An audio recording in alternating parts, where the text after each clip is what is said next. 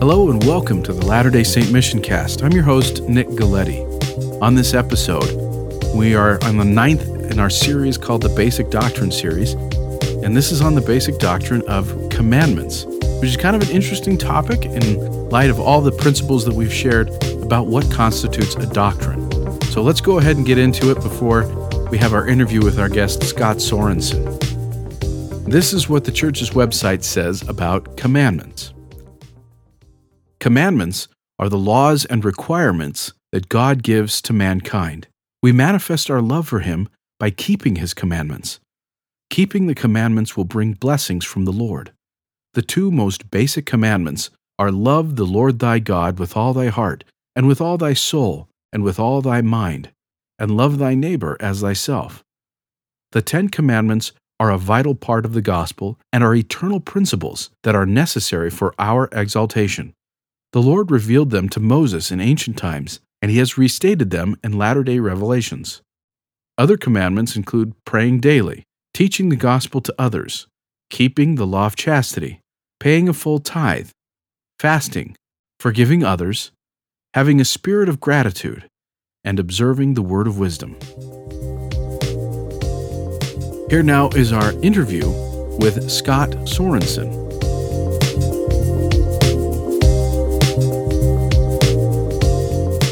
We'd like to welcome our guest on this final in the Basic Doctrine series on commandments. Our guest on this episode is Scott Sorensen. Want to welcome Scott. Thank you for being with us. Thank you, Nick. I'm really glad to be here. I appreciate it. Yeah, and we say here, of course, we are still in the COVID-19 quarantine procedures, so Scott is joining us via FaceTime, and we're wonderful. It's wonderful to have you with us. Scott is a religious educator, and he is a host a video series called Real Talk. It follows the Come Follow Me program, and he's also got a book, Come Follow Me Through the Book of Mormon, and we'll talk about more of those things at the end of our interview. But we want to talk about the basic doctrine of commandments, and this being essentially the 9th in our series of basic doctrines, signifying the difference between doctrines and practices. And this one's a little bit nebulous in some ways. So how are commandments a doctrine? That's a great question, Nick. If I can say one thing first, though, just to your listeners, I just want them to know how appreciative I am of what you're doing with this doctrinal series. I've listened to all of the podcasts that you've done, and they are fantastic. Well, thank you. They really do a great job. This is what we're trying to teach as a religious educator, what we're trying to help get across, and your guests have been fantastic. And I think what you're doing here is incredibly beneficial to clarify doctrine and allow people to feel the spirit of what God's trying to do with us. So anyway, I just wanted to say real quick that I really appreciate what you're doing. Well, thank you. I appreciate that. So as far as commandments being a doctrine is a great question. And like you said, this does get into some nebulous territory, and we'll probably get more into this. I think there's some divinity in not being overly definitive on some of these things throughout time, and we can talk about that. But I think just at its fundamental foundation level, commandments are the laws and requirements that God gives to mankind. There are also ways that we manifest our love to our Father and the Savior. So they're also an expression. They're a way to worship. They're a way to show gratitude and love. And they're also a way to align our lives with our Father in heaven and our Savior. So there's a very strong agency component to this that can't be understated. It really is how we live in commandments, is how we choose God's plan, His purpose, and His desire for us. We're saying we want the same thing you want. And so commandments are how we do that. It's been that way throughout all of Scripture. It was that way with Adam and Eve in the garden, out of the garden, and it's been that way all through the history of Scriptures. And so I would say, commandments are really an expression and a connection point, a way we align to have a relationship with God in a meaningful way. So I don't think it can be understated. They're definitely doctrine. And in this particular case, it's doctrine because it is eternal. As you said, it's been taught since the beginning. Prophets continue to teach the necessity of commandments. And the most probably important part of this is that It pertains to our salvation because these are the laws and requirements that God gives us. Can you imagine being saved without them? I mean, it feels a little like there has to be requirements. There needs to be something, some structure set up to distinguish ourselves as someone that wants or chooses, as you've said, salvation. Yeah, Elder Renlund just gave a talk, I think it was last year, Abound with Blessings. I think it was in April 2019 conference. And he talks about this thing. He talks about kind of those two extremes. One says that God loves us so much that he doesn't require anything. Well, if that's true, then what of agency, right? Like there's really no place for us to choose anything. If God loves us so much, he overlooks everything and takes care of everything. Then really, there's really no purpose for mortality in that case. And then he says on the other extreme, this idea that God's already chosen the select few, kind of this predestination idea, and that they'll be saved regardless and that everyone else will not. And again, both of those two things put us in a position where our agency fundamentally is rendered almost useless as far as salvation's required. Yeah. Right? We can choose daily things, but the salvific nature of commandments and agency is really removed. And so, yeah, we've got to keep agency is a key component in commandments for sure. Absolutely. In this particular case, too, one of the things that I think is important to make a distinction of is the commandments themselves. We need to have commandments. We need to live the commandments. What constitutes a commandment might change. So how can we differentiate between something that is a policy or practice type commandment versus something that is just the concept of commandments in general? How can we know what's salvific and eternal? Well, let's start with what are the ones that really haven't changed, that have stood the test of time. And those are at the very, very core, the heart of everything that I would say they will never change, even throughout eternity, is the two great commandments: to love God with all of our hearts, might, mind, and strength. And this, the second commandment is like unto it: thou shalt love thy neighbor as thyself. So simply put, loving God and loving our fellow men, those will never change. And I would say the 10 Commandments seem to be similar through Scripture as well. Although they're introduced during Moses' time, it seems that what they teach, for example, keeping the Sabbath day holy. I mean, that was at the very beginning of mortality as far as creation, right? It's the seventh day of creation. And so even things like keeping the Sabbath day holy and the law of chastity, being honest, like I would say the 10 Commandments and the two great commandments are really the central, the core doctrine of commandments. The way that those are lived gets adjusted over time. But those I believe are really kind of at the core of what we're talking about. Everything feeds back to at least one of, if not both of the two great commandments, and same with the 10 Commandments. I think all of our, I don't know if you would call them policy commandments that adjust over time, they all feed back to the 10 Commandments and the two great commandments. Yeah, and I've even heard someone divide it up. I think it was Stephen Harper that I talked to at one point, that he said that if you take the first, I think, 4 commandments, that's really an explanation of how we love God. We have no other gods before him. We worship him on the Sabbath day and so on.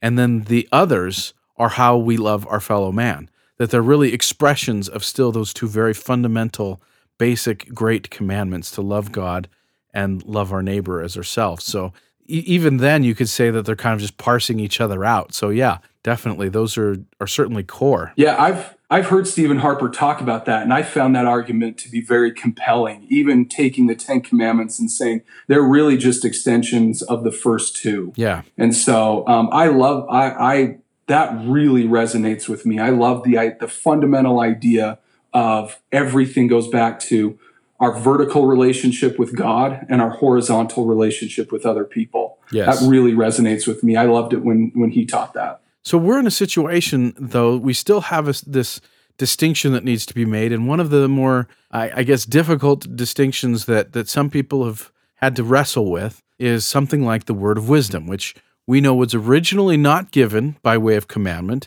but is now.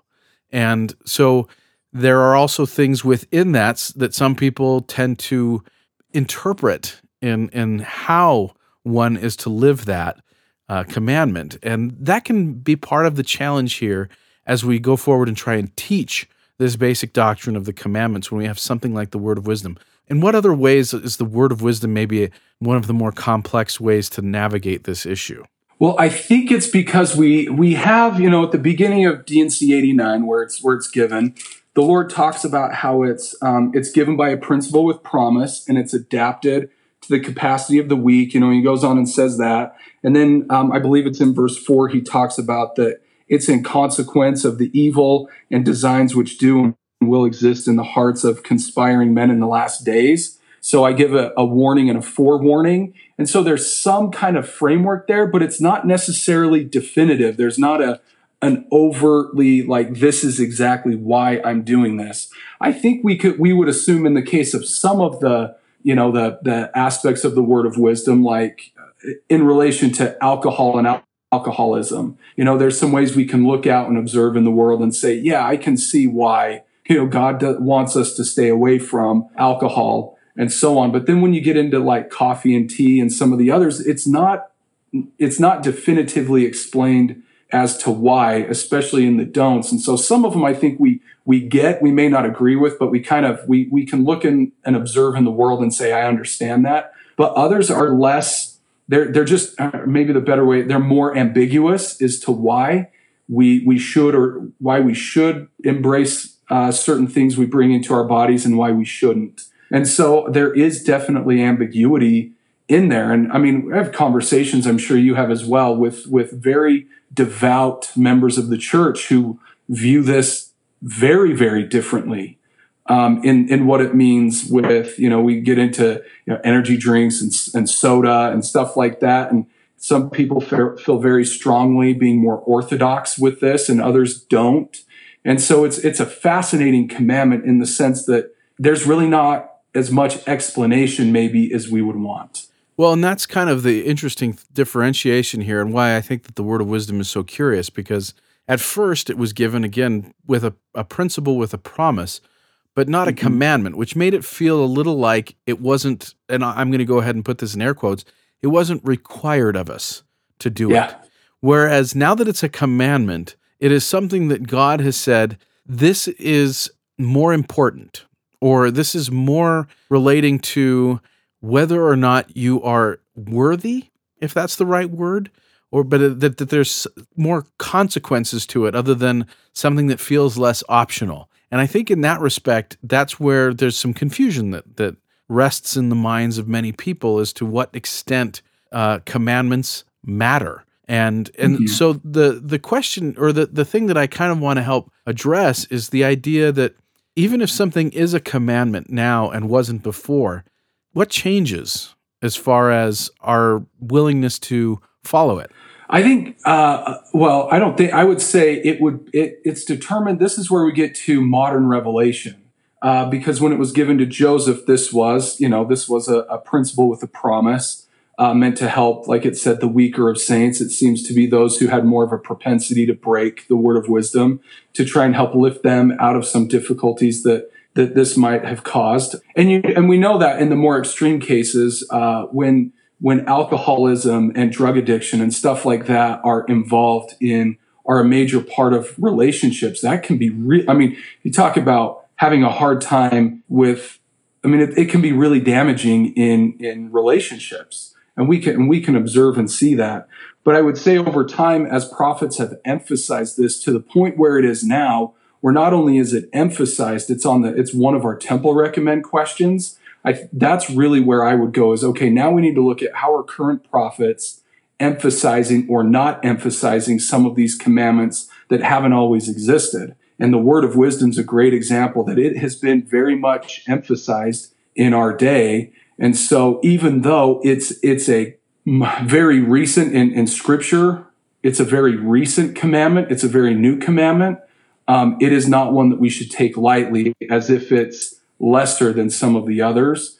And so I would say following prophetic counsel and focus and priority when it comes to the word of wisdom is extremely significant because of how much it's been emphasized.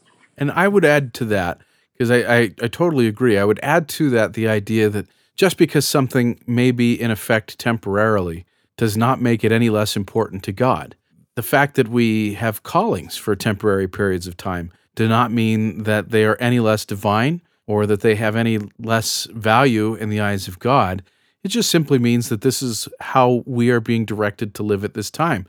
And in this particular case, again, the difference being commandments in general, we are required to keep commandments, but what qualifies as a commandment and when may change. That does not mean that our relationship to those commandments should change. It just means that our relationship to the commandment giver is different. And that's an interesting concept that I would like to explore a little further with you. In what sense are commandments relational?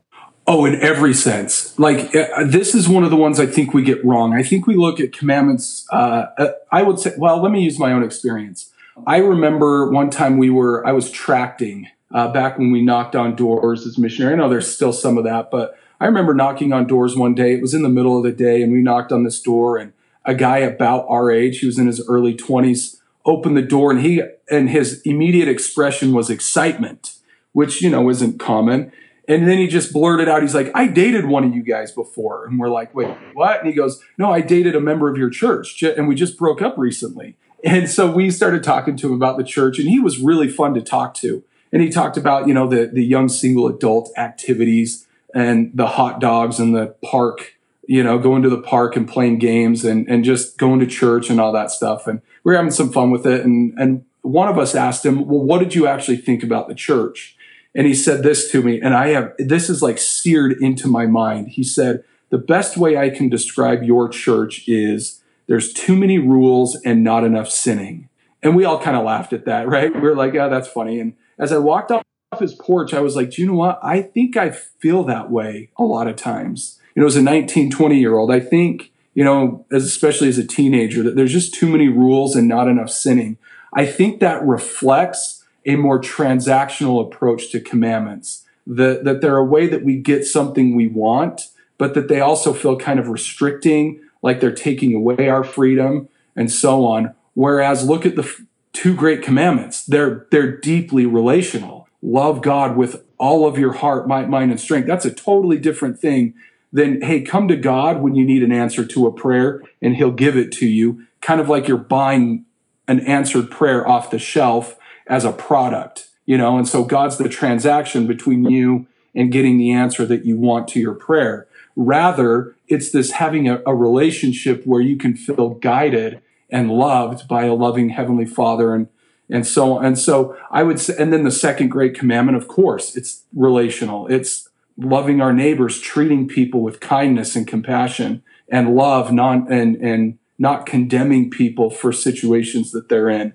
but wrapping our arms around them. And so it's obvious that they're relational, but I think too often I don't know if we teach them this way, but we teach them like, well, a little bit too much of the, if I do this, then God will give me this, which the scriptures do. They teach it that way. But I think sometimes we misinterpret that to think, well, if I want an answer to a prayer, then I need to read my scriptures 30 minutes a day instead of 15 minutes a day. And then somehow I'm going to earn the answer to that prayer, or yes, I'm going to earn a healing blessing. And that's not what those if-thens are meant to do. They're meant to teach us how to align our will with God's so God can give us maximum help and assistance and healing in the situations that we're in. But he's the one that gets to determine what that is, because healing isn't always in taking something away. Like Joseph Smith in Liberty Jail. When Joseph prayed, God, where are you? God wasn't like, all right, well, prison walls will crumble like I've done in the past, and you guys will all walk out free men. That wasn't the healing that God gave. The healing is peace be unto thy soul. Thine adversity and thine afflictions will be a small moment.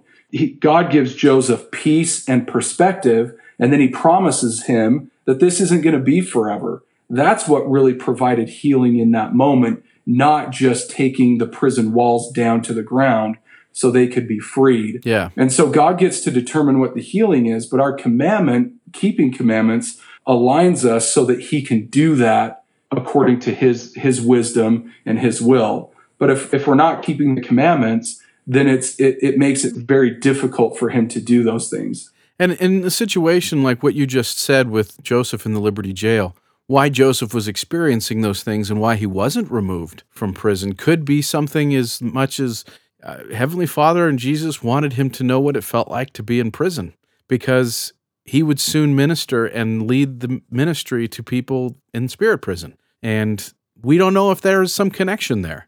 Our vision of why we are given the situations and circumstances in life are really hard for us to know in the moment. And so these commandments, whatever they might be and however we might be needing to have a relationship with them, they really are about who we are to become, who we are choosing to be, and less about a checklist of items so that we, if I do this, this, this, and this, God can't be mad at me. That doesn't seem like why we would have those, but I can see that as being kind of a dominant thought with a lot of religions, at least Christian-based religions, where they view God as someone who has a set of criteria that you have to meet in order to stay in his good graces. And we see them differently. We see them as the method by which we can become more like God. And rather than being, these restrictive things. So you served a mission, right? Yes. Where did you serve a mission? Detroit, Michigan. And when you taught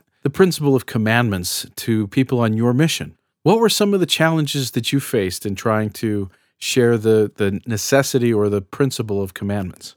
I think what I discounted was I wish I would have spent a little bit more time talking about people's life experience and how they have experienced a fallen world. Like, what are some of the things that have gone on in your life that have caused you to feel legitimately broken and wounded, that have really broken your heart over time? What's really gone on? And then what's helped with that? I wish I would have spent a little bit more time on their experience, because the people that I asked more questions of their life experience, what do you really want? What do you feel like God has in store for you? What do you believe about him? What he wants for his children? To really bring to light their life experience and then teach commandments, what I think was, when I did that better, it was much more effective, because they saw God as a loving being who wants what's best for them, not as an arbiter of law, a dictator of law that's there to enforce, a bunch of kind of just slaves, for lack of a better term, people who are just following to follow.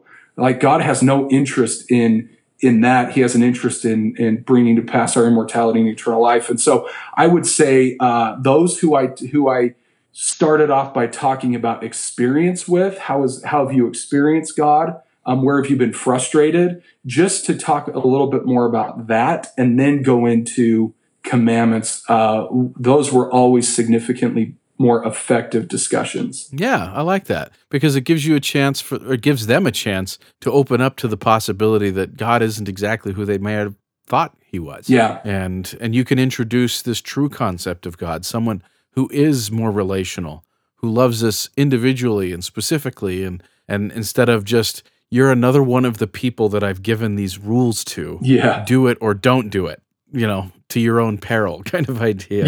Yeah, if you don't, you just won't be in with me. You'll be somewhere else. Can you imagine God being that flippant about relationships with his children? It doesn't even make sense. Yeah, Jesus is not the bouncer to heaven. He's not trying to he's not trying to keep people in or out based on a certain criteria.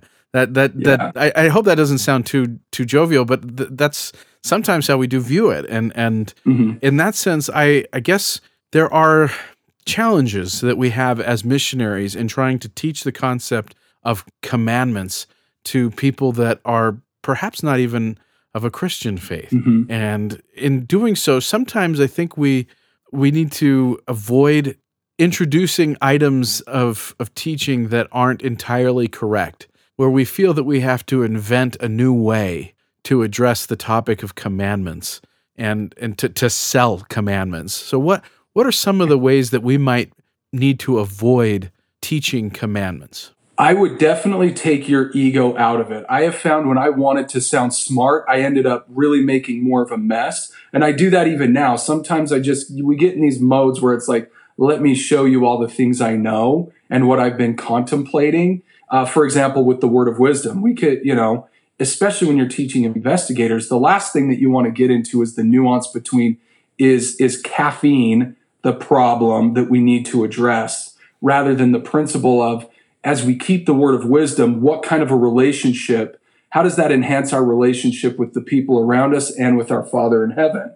Especially with our Father in heaven and how he speaks to us, because that's really the emphasis the prophets have put on recently about obeying the word of wisdom, is being able to hear the voice of God more clearly in our lives. And so talking about, if I live this commandment, what difference does it make in my relationships, is a lot better than trying to get into the nuance and kind of this a little more egocentric, let me show you how much I know, especially when it comes to those who really don't, even though they claim Christianity, but don't have a lot of knowledge yet about what that really means. And so the direction that I would take that is show, and I would say this with anyone, we have got to be better at showing people the nature and attributes of Jesus Christ and our Father in heaven in the scriptures, showing them what are these beings like, and why is God someone who's actually worth our worship. I use the example of my wife. My wife is an amazing person. She may be one of the most relationally centered people I know, where she gets this relationship concept just inherently, that relationships are what this life is about. But I don't worship my wife. So what is it about God that's worth worshiping where someone incredible in my life isn't? I would say for a lot of this, when you teach commandments or when you're teaching in general, I would encourage missionaries to be very, very sound. Just start with one biblical story in the New Testament or in the Gospels about who Christ is that teaches you his attributes and character, and start teaching people that way. Like, what if you started off a discussion on commandments about a woman taken in adultery? If you're going to teach chastity and talk about, this was a woman who's struggling to live the law of chastity, obviously. How does Christ view this woman, and how does he view her disobedience right now? And notice how he builds her up. He defends her. It's not about that she's worth less in his eyes, that her level of what she can contribute isn't any less. What Jesus does is he edifies this woman. He defends her. It's never a question about her worth. It's just a question about, okay, maybe she doesn't understand some things that she could understand. Okay, then how does Jesus interact with her? How does he silence the crowd? And how does he help her to focus on maybe something she hasn't realized? And as she has an experience with the Savior who tells her, I'm not here to condemn you. I'm here to give you some course correction. And then Joseph Smith, the Joseph Smith translation, he, of course, adds, after this interaction, the woman glorifies God from that hour and believes on his name. Do you think she's much more likely now to live the law of chastity than she was before? Of course. Why? Because she had a meaningful experience with the Savior. And so you talk about, well, what does that tell you about Christ? And what does that tell you about how he views the way we obey and disobey commandments? And I think starting off with stories like that from his life, you could do the same thing in 3 Nephi 11, is also extremely powerful, and 3 Nephi 17, and so on, how he interacts with people. What is Jesus really like? And then talk about, okay, so then why do we keep commandments? I think that's significantly more impactful. Yeah. If someone knows who Jesus is, they're much more likely to keep commandments of someone they love. We're all the same way. So the more we get to know him, the more we get to know him correctly, as not, like you said, a bouncer, someone who's like, nope, sorry, you missed out, because you didn't keep the word of wisdom exactly the way you should have. He's not doing that. He's much more relational in how he approaches us. So anyway, my point is get to the nature of Jesus Christ and show people that in the Gospels, and also 3 Nephi 11, I think you can do that in a huge way in the beginning part of 3 Nephi 11. Who is this Savior? What does he want for these people? What does he want for us? Okay, now, why would we live the law of chastity? Why would we live the law of the fast, the law of the, tithing, and so on? It establishes relationship before it establishes requirement, which I think is how Jesus teaches in the scriptures. Yeah, it's much more inviting. And it's interesting too, because we're always faced with this, I don't know, target of baptism, if that's the right way to say it. Uh-huh. And we're given a series of worthiness questions that are, in essence, are you keeping the commandments? That there's more to it than that, obviously, but as missionaries, we sometimes have that because baptism's our goal. We need to get them to live a certain way in order to get them to that point. So there's this image we have of behaviors rather than relationships and how they feel towards God and their dedication to doing what God says. And I want to share a brief story. I normally don't interject myself so much in interviews, but there was a very defined experience on my mission with a member of our mission presidency that I want to share because I think it's an example of this. I was a district leader, and I was there at the chapel, and we had established a time for a member of the mission presidency to do an interview with this individual who had been struggling with the word of wisdom, particularly with smoking. This individual actually came to the interview and sat in the parking lot in his van smoking. And so me and the missionaries that were teaching him were already like, all right, when can we reschedule the interview and the baptism? Because we just figured it was a no-go. The member of the mission presidency interviewed him, came out of the interview and said, looks like we're good to go. We'll hold the baptism this Saturday as scheduled. And we had told him prior to going into the interview, just so you know, he's been smoking out in the van. And he said words that I still remember, this man has a repented spirit. He wants to live the word of wisdom. That takes time, as does all the commandments. What greater tool can we give him than to be baptized and have the gift of the Holy Ghost to help him overcome his addiction? So in that moment, now that may not be true for everybody or every situation, and the Spirit will certainly direct. But in that particular case, it taught me this principle that where his heart was a baptized, repentant individual, someone who loved God and wanted to keep the commandments. We sometimes go into these baptismal interviews thinking that they need to be perfect. They need to keep every commandment in every way to exactness before we can have them be baptized. And that's just not fair. It's not realistic, and it's not the plan of salvation. But I share that as one example of where sometimes we as missionaries view the commandments, in this case, the word of wisdom, sometimes chastity, was such a transactional thing that we miss the spirit of it, as you've pointed out, and you've done a wonderful job with that. I really appreciate it. Are there any other ways in which we might want to avoid teaching commandments a certain way? I definitely think the transaction, I think we've talked about it a little bit. I call it hostage negotiating. If I do this, God, then you're going to do this for me. That's one way I would steer clear of commandments. This idea of I'm not doing that. We do this all the time. I'm not looking at pornography. I'm not, swearing. I'm not doing this. Therefore, God bless me, with that I'll find someone to get to marry. And that's that kind of negotiating with God by using our commandments as leverage is very, very transactional. Again, it goes back to, it almost objectifies the Son of God to where the best analogy I've heard is we turn him into a vending machine. Yeah, the blessings vending machine. Yeah, if I put in 65 cents, then I get a pack of gum, right? I hit D3 and that's what it gives me. And that's one of the ways we miss commandments, is kind of this hostage negotiating. The other one is just simply that commandments do not restrict agency. They unleash its divine power. Commandments are not restricting. You look at Christ again, his nature, he is a commandment keeper. How does Jesus feel about commandments? I mean, he says it right when he comes to the people in America, when the Father introduces him. He tells them when Jesus comes down, in 3 Nephi 11, these are doctrinal mastery verses. Verses 10 and 11, he says, I'm Jesus Christ, whom the prophets testified.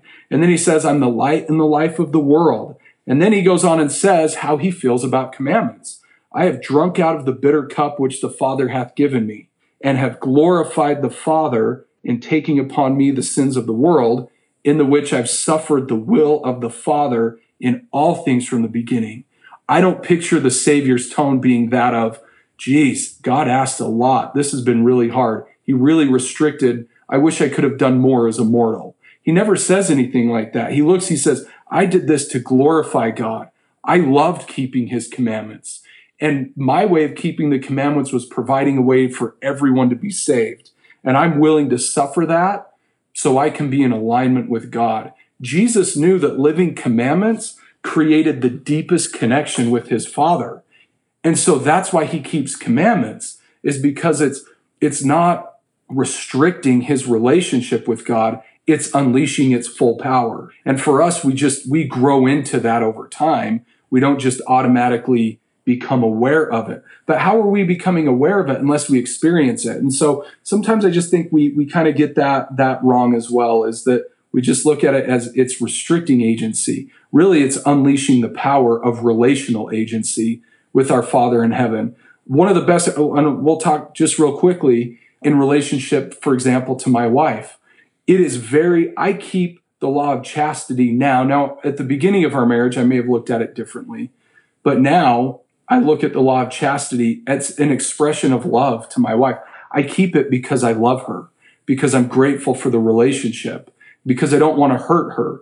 And then same thing with, not bearing false witness, being truthful and honest with her. I don't do that because it's a commandment from God per se anymore.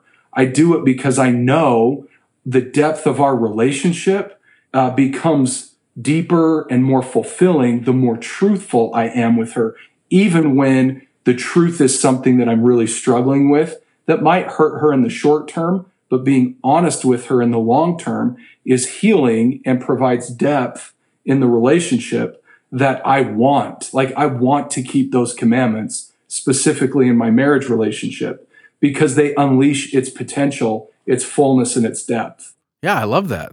That's wonderful. And it's interesting when you talk about transactional stuff. I know that there have been things like keeping the law of tithing, the commandment to pay tithes.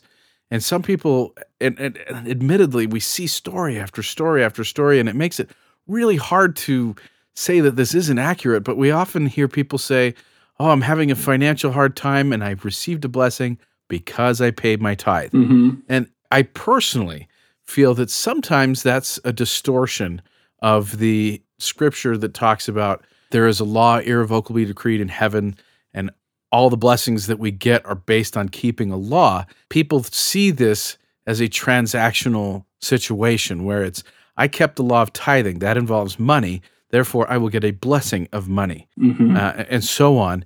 And I think that that's not fair, because I have seen people pay tithing and lose their job. I have seen people keep the law of chastity and have a spouse cheat on them.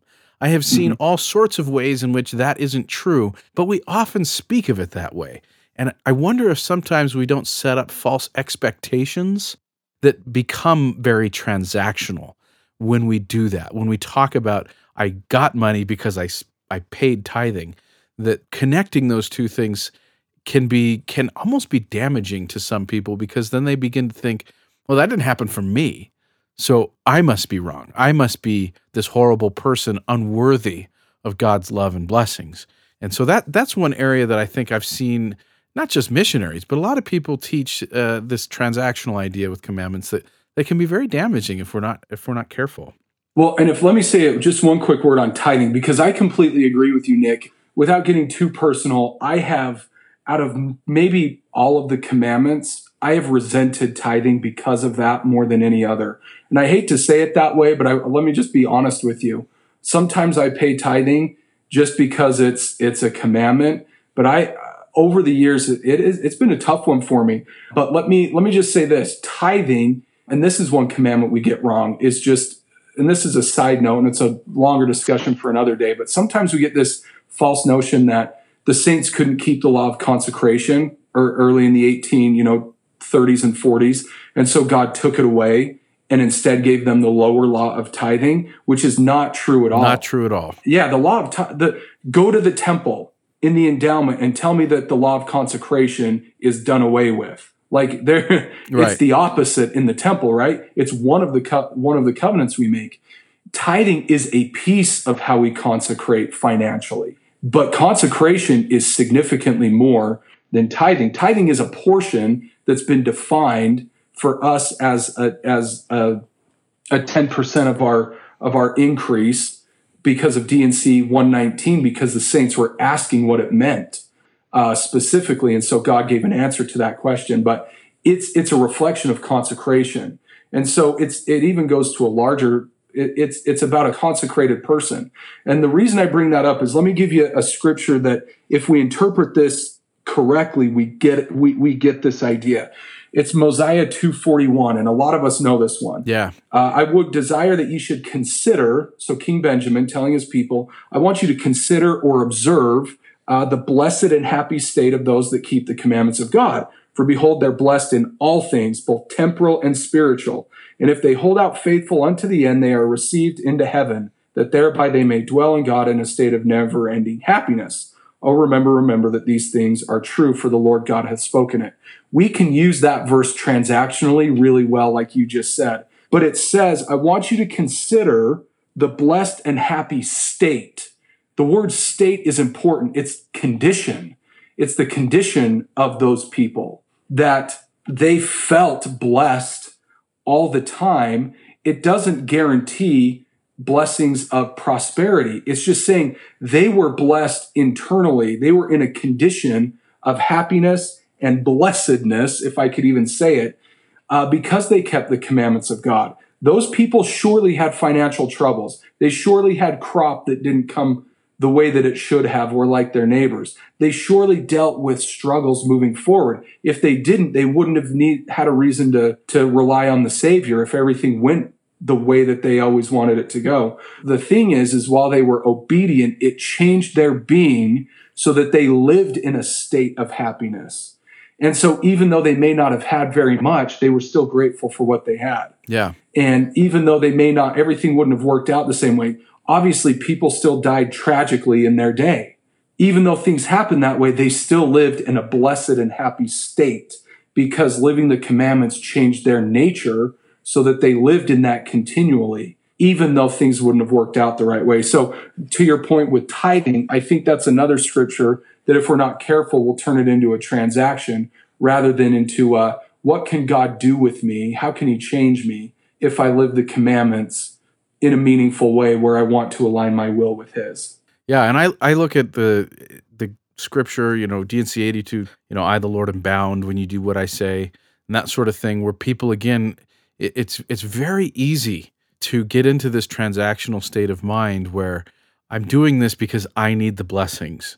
And while that's not necessarily an evil thing to do, I just don't think that that's at the heart of why we have commandments.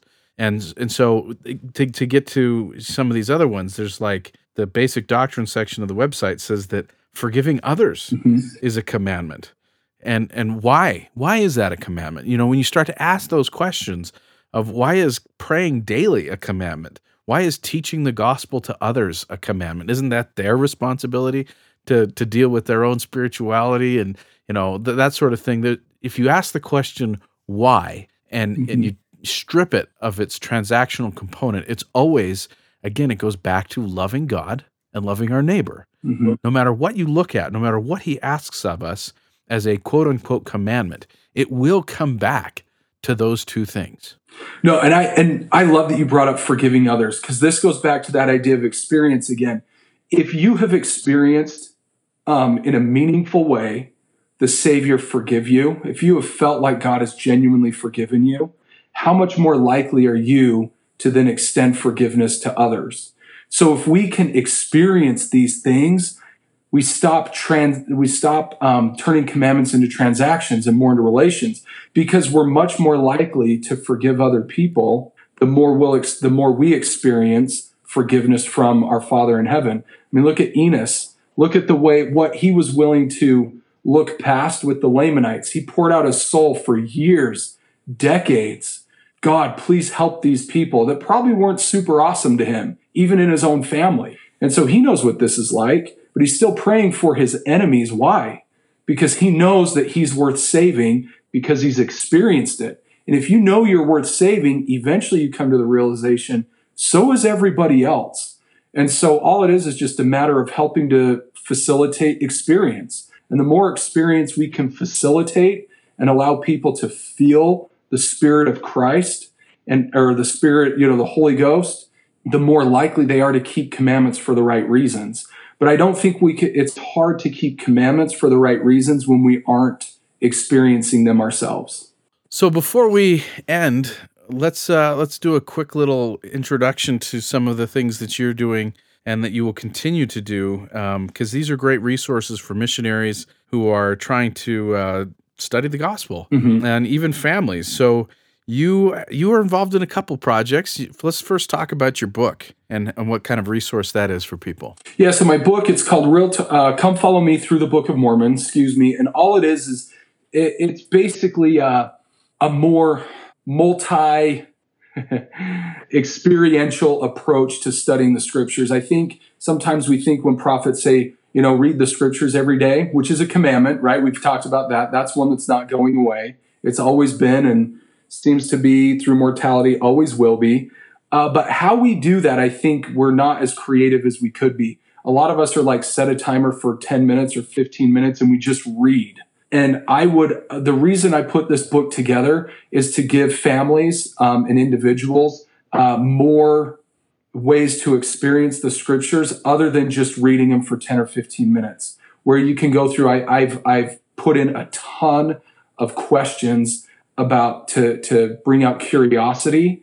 Like, for example, what does King Benjamin teach us about how to access God's power? And as you go through Mosiah 2, what are some of the things we need to believe and need to do in order to access the power of God? Because that's what King Benjamin understands maybe better than anyone in the Book of Mormon, is how to find. That's why he's such a great king. He gets power, and it's by empowering individuals. And so it's things like that, is looking at the scriptures in a way more out of curiosity and observation, to put you in a space where the Lord can teach you what you really need. I put there's QR codes in there that you can scan with your phone that will take you to church videos that can help kind of increase your experience with certain scriptures, see them in a different way.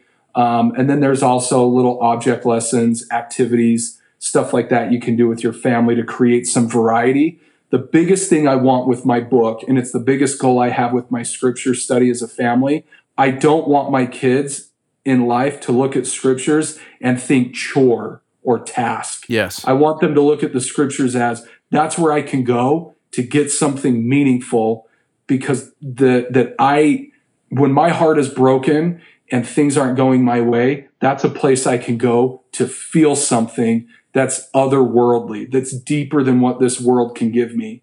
It's something that I can go to where I can find my Savior, I can find a loving God, and I can find things that I can do that will make a difference in my life. So anyway, that's really what my book is meant to do. It's meant to really make the scriptures relevant and a spiritual experience so God can teach you directly. Awesome. And you also do Real Talk with Gaynell Condi, and people can find that where? So you can find it. It's just Real Talk, Come Follow Me. It's on Facebook. We have a group. It's same thing on Instagram. And we also have a YouTube channel that's just Real Talk, Come Follow Me. So this is where you follow the lessons for that week or weeks and go through and have a little discussion, but it's very down to earth. It's very approachable. Yeah. So what we're trying to do is there's so many people that do great, that have great Come Follow Me resources. What we're not trying to do is make it like a classroom setting, because a lot of other people do that beautifully. And so why try and do what they're already doing so well? So really we're trying to keep it under 20 minutes. And it's just short, and our focus is on really hyper relevant things. Like, what does, for example, 1 Nephi 16, Nephi breaks his bow. One time I was unemployed and I was reading through, and I'm like, kind of a little snarky, like, everyone says you can find an answer to any question in the Book of Mormon. Let's see if God can get me a job. Well, I get to 1 Nephi 16, and it hits me when Nephi breaks his bow, he lost his ability to provide for his family. That's unemployment. What Nephi was feeling was exactly what I was feeling. That feeling of, man, did I blow it? Like, I'm not doing what, like all of those just broken feelings that many of us have gone through. So 1 Nephi 16, to me, is how does God work with us through unemployment? And we have Liahonas that we can rely on. And that little phrase, by small and simple things are great things brought to pass, is when that's introduced, when Mormon actually introduces that in the Book of Mormon. that taught me there were some very small, simple things I could do every day that made a huge difference, that kept my mind right, kept me motivated, so that eventually I got a job. It took 6 months, but eventually I got a job, but it kept my mind out of some really self-destructive darkness. And so for me, if someone comes to me and says, hey, how do I deal with being unemployed? I'm like, dude, 1 Nephi 16. So it's really meant to be much more relevant and hyper-focused on specific situations that we go through right now. So we'll put links to those things in the show notes for this episode at ldsmissioncast.com and on the posting for this on our social media, but we want to encourage you all to check those things out. But again, thank you, Scott, for coming on and talking to us about this basic doctrine of the commandment and hopefully helping us reframe it in a way that will be, I don't want to say more palatable to those investigating the church, but to get more to the heart of what Christ is trying to get us to do. And I think that will bring more power to the things that we teach.